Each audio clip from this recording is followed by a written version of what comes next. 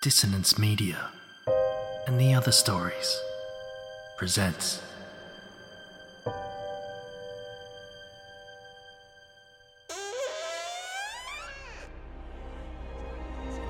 Step into the abyss of After the Gloaming, a gothic fiction podcast that delves into the depths of human emotion. Unyielding love, revenge, internal struggles, and restless souls await you in 9 haunting episodes, where dread, fear, and rare glimpses of eerie happiness linger. Dare to listen on your favourite podcatcher? After the Gloaming beckons. Search now, but beware. Innocence will be left behind.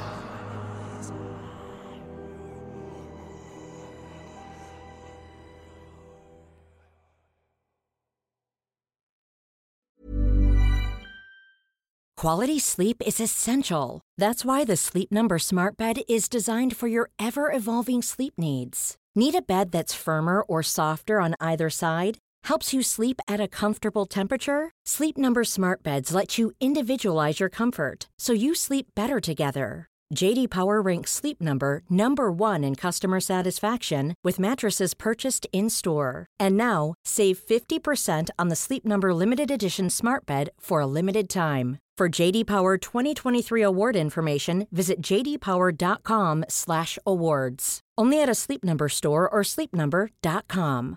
Cool fact, a crocodile can't stick out its tongue. Also, you can get health insurance for a month or just under a year in some states. United Healthcare short-term insurance plans, underwritten by Golden Rule Insurance Company, offer flexible, budget-friendly coverage for you. Learn more at uh1.com.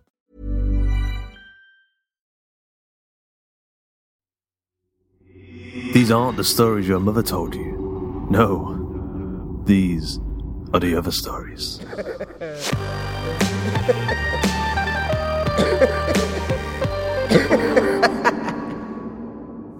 It's time to vote.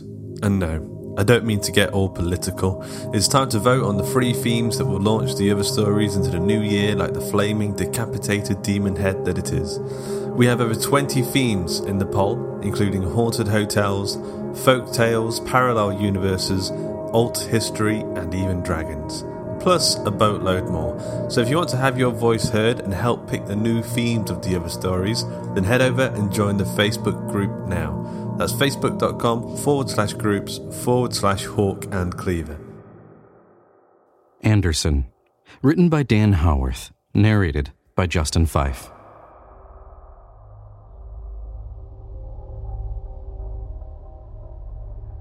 You were right.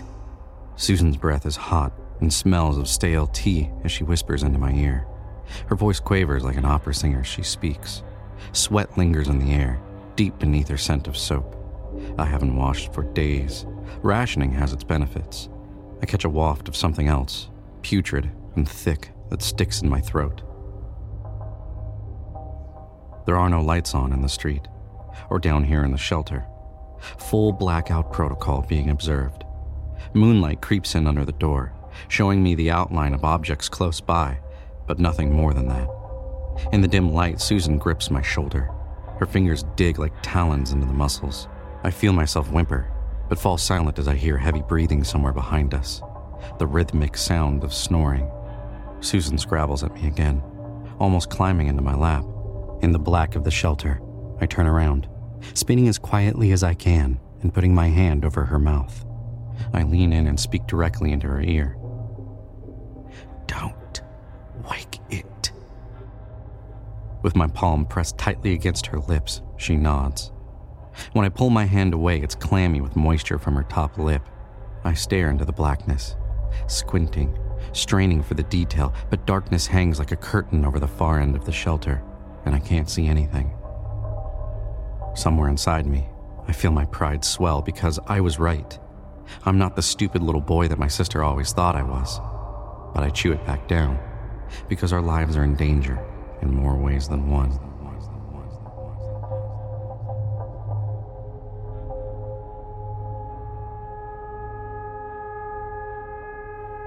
An air raid siren moans through the silence, the mournful call announcing the arrival of our enemies. Straining, I listen for the whine of airplane motors. Every sinew in my body is tense, waiting for the scream of Messerschmitt engines and the deep rumble of bombers that follow behind. Susan's touch on my arm panics me, shaking me from my concentration. "Where are Mum and Dad?" she murmurs, her lips so close to my ear that it feels as though she's speaking into my brain. I turn my head to place my lips near her ear. "Dunno. They said they would be right back." "What are we going to do?" And like that, I'm 14 again. I'm not brave or strong or a great soldier. I don't know.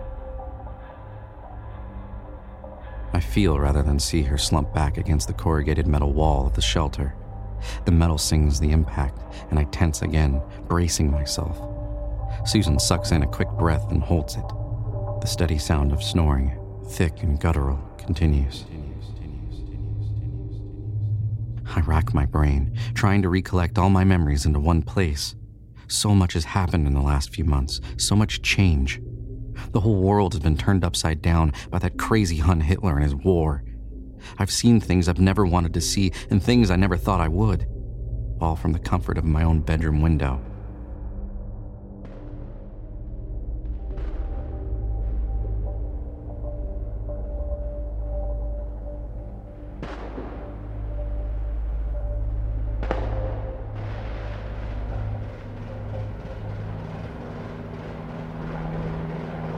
I've sat in the window, blackout curtains draped around me, and watched as German bombers fly over our house, over the River Mersey, and bomb Liverpool flat. Night after night, I've seen the fire dance through the streets of the city, garish illuminations lighting up the barrage balloons and smoldering walls of the factories. I've watched ships burn at the dock and sink without a trace. I've sat and watched, wondering when the fucking Germans will start on Birkenhead, on our side of the water. I've watched and waited for the day they burn the shipyard where Dad works and worried about whether he was going to come home.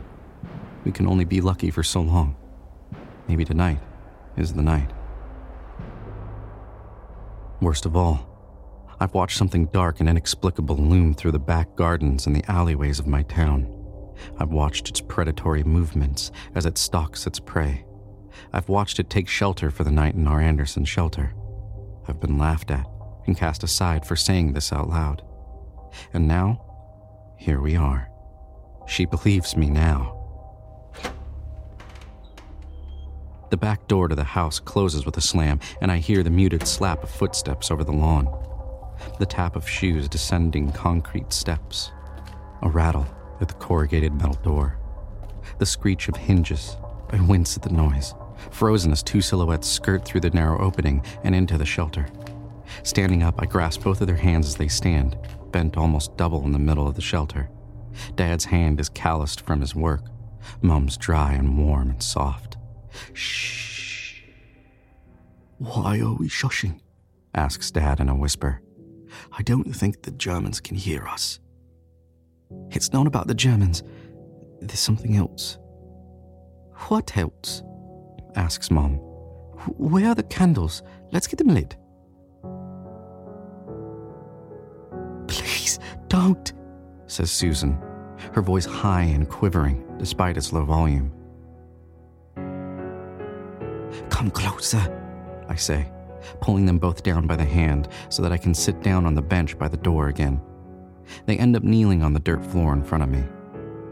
There's something in here. What do you mean, someone in here?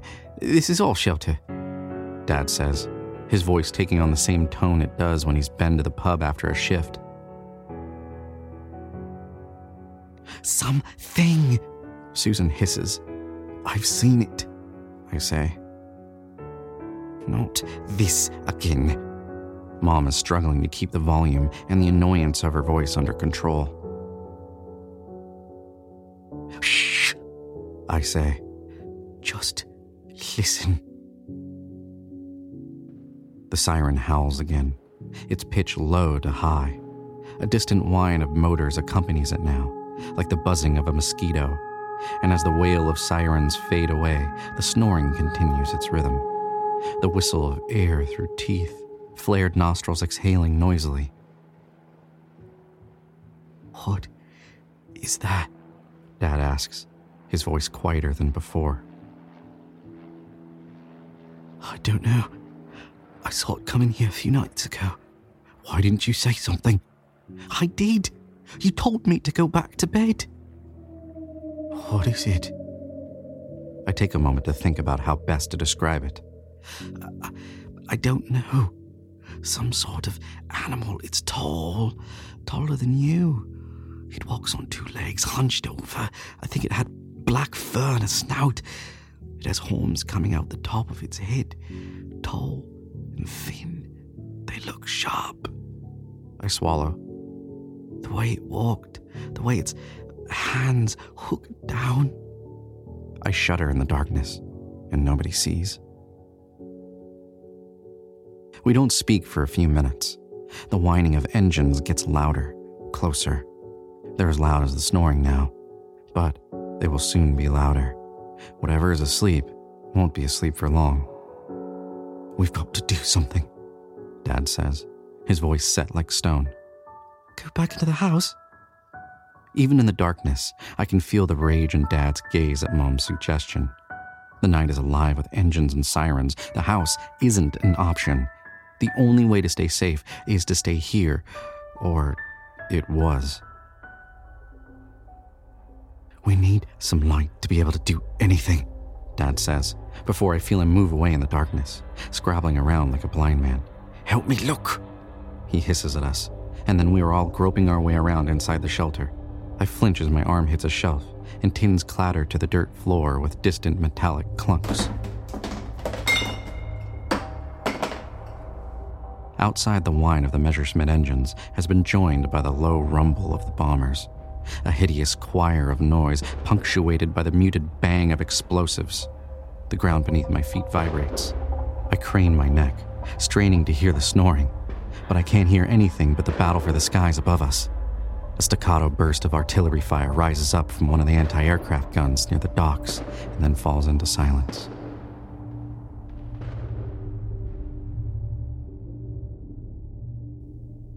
"Got them," Dad says. We gather round him and I'm swiveling my head, trying to spot movement in the darkness. "Everybody take two." Candles are thrust into my hands. My shoulders rub against my sister and mother, and their breathing fills my ears. The scent of sweat and dirt and metal. And something else, the tinge of burning, fire and gunpowder drifting into my mind through the gap in the door. Another thumping explosion, this one much closer. The shelter shakes and I hear soil shifting around us before it settles again. Orange light pours through the gap in the doorway, dancing yellows and reds, flames alive nearby. Dad strikes the matches and they fizzle, too bright to look at in the blackness of the shelter. He lights each of our candles, and with every wick that hisses into life, the shelter growing brighter with every candle. Dad snatches up two of his own, lighting them and putting them in jars on the shelves behind him. As he steps to one side, I see it, crouched in the corner of the shelter. On a single bed at the far end, it's covered in black fur. Long nails curl from its fingers, shining brown and tarnished like old brass in the candlelight.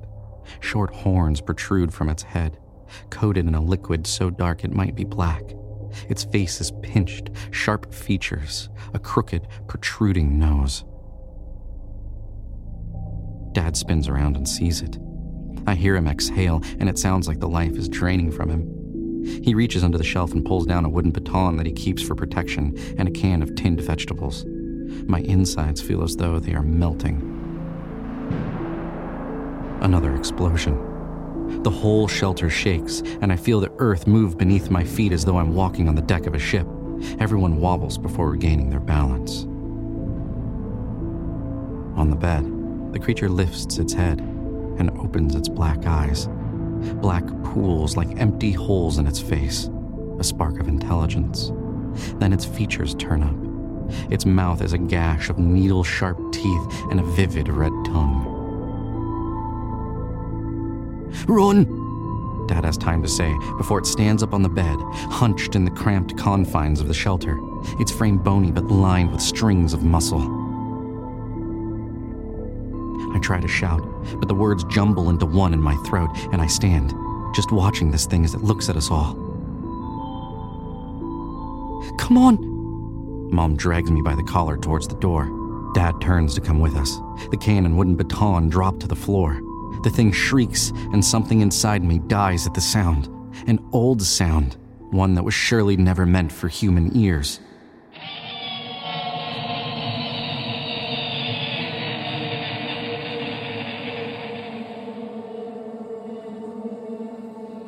It coils itself and springs forward, grasping Dad from behind and dragging him to the floor. He screams, his face pressed into the dirt as the creature's nails dig into his shoulder and the back of his neck. I can see deep, claret blood soak into his shirt and drip into his cheeks. He thrashes, his eyes staring up at me. Wild and white, they roll in their sockets and close as he screams again. I turn and run. Susan and Mom stand in the doorway of the shelter. The corrugated door is halfway open and the night air spills in, bringing reality to the situation. I take a final look back to see the creature tearing at Dad's neck as he lies limp and pale on the floor of the shelter. It looks up at me, a grin across its features, slathered in blood, and a look in its eyes that tell me one kill isn't enough. It will never be enough. I push Mother and Susan out into the garden and slam the shelter door shut. The metallic clang of metal on metal is replaced by another sound. The whistling of something heavy falling to the earth. I look up into the night sky and see it coming down. Movement of black on black. A shell bigger than I am, bigger than I will ever live to be, coming closer and closer. 100 miles an hour, nose down towards our house. I flinch and I pray. Not for my soul or for those of my family, but that this bomb blows the shelter to bits and takes that creature back down to the hell I am surely heading to.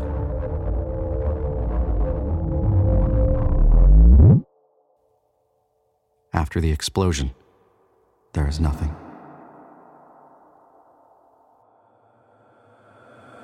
I hope you enjoyed this episode of The Other Stories. Anderson was written by Dan Howarth, narrated by Justin Fife, edited by Carl Hughes, and music by Mayu and Tom Robson. Once again, it's time to vote. And no, we're not talking all political here. It's time to vote on the 3 themes that will launch The Other Stories into the new year like the flaming decapitated demon head that it is. We have over 20 themes available in the poll to choose from, including haunted hotels, folk tales, parallel universes, alternative history, and dragons, and a boatload more. So if you want to have your voice heard and help pick the new themes of the show, then head over and join the Facebook group today.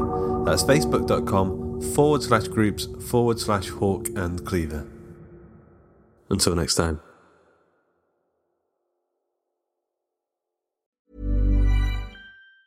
Hey, it's Danny Pellegrino from Everything Iconic. Ready to upgrade your style game without blowing your budget? Check out Quince. They've got all the good stuff, shirts and polos, activewear, and fine leather goods, all at 50 to 80% less than other high-end brands. And the best part?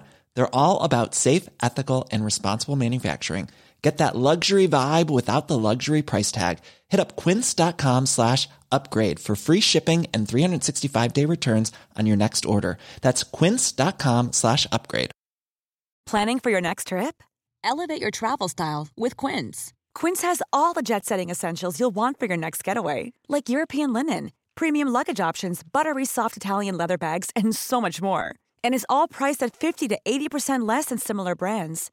Plus, Quince only works with factories that use safe and ethical manufacturing practices. Pack your bags with high-quality essentials you'll be wearing for vacations to come with Quince. Go to quince.com/pack for free shipping and 365-day returns.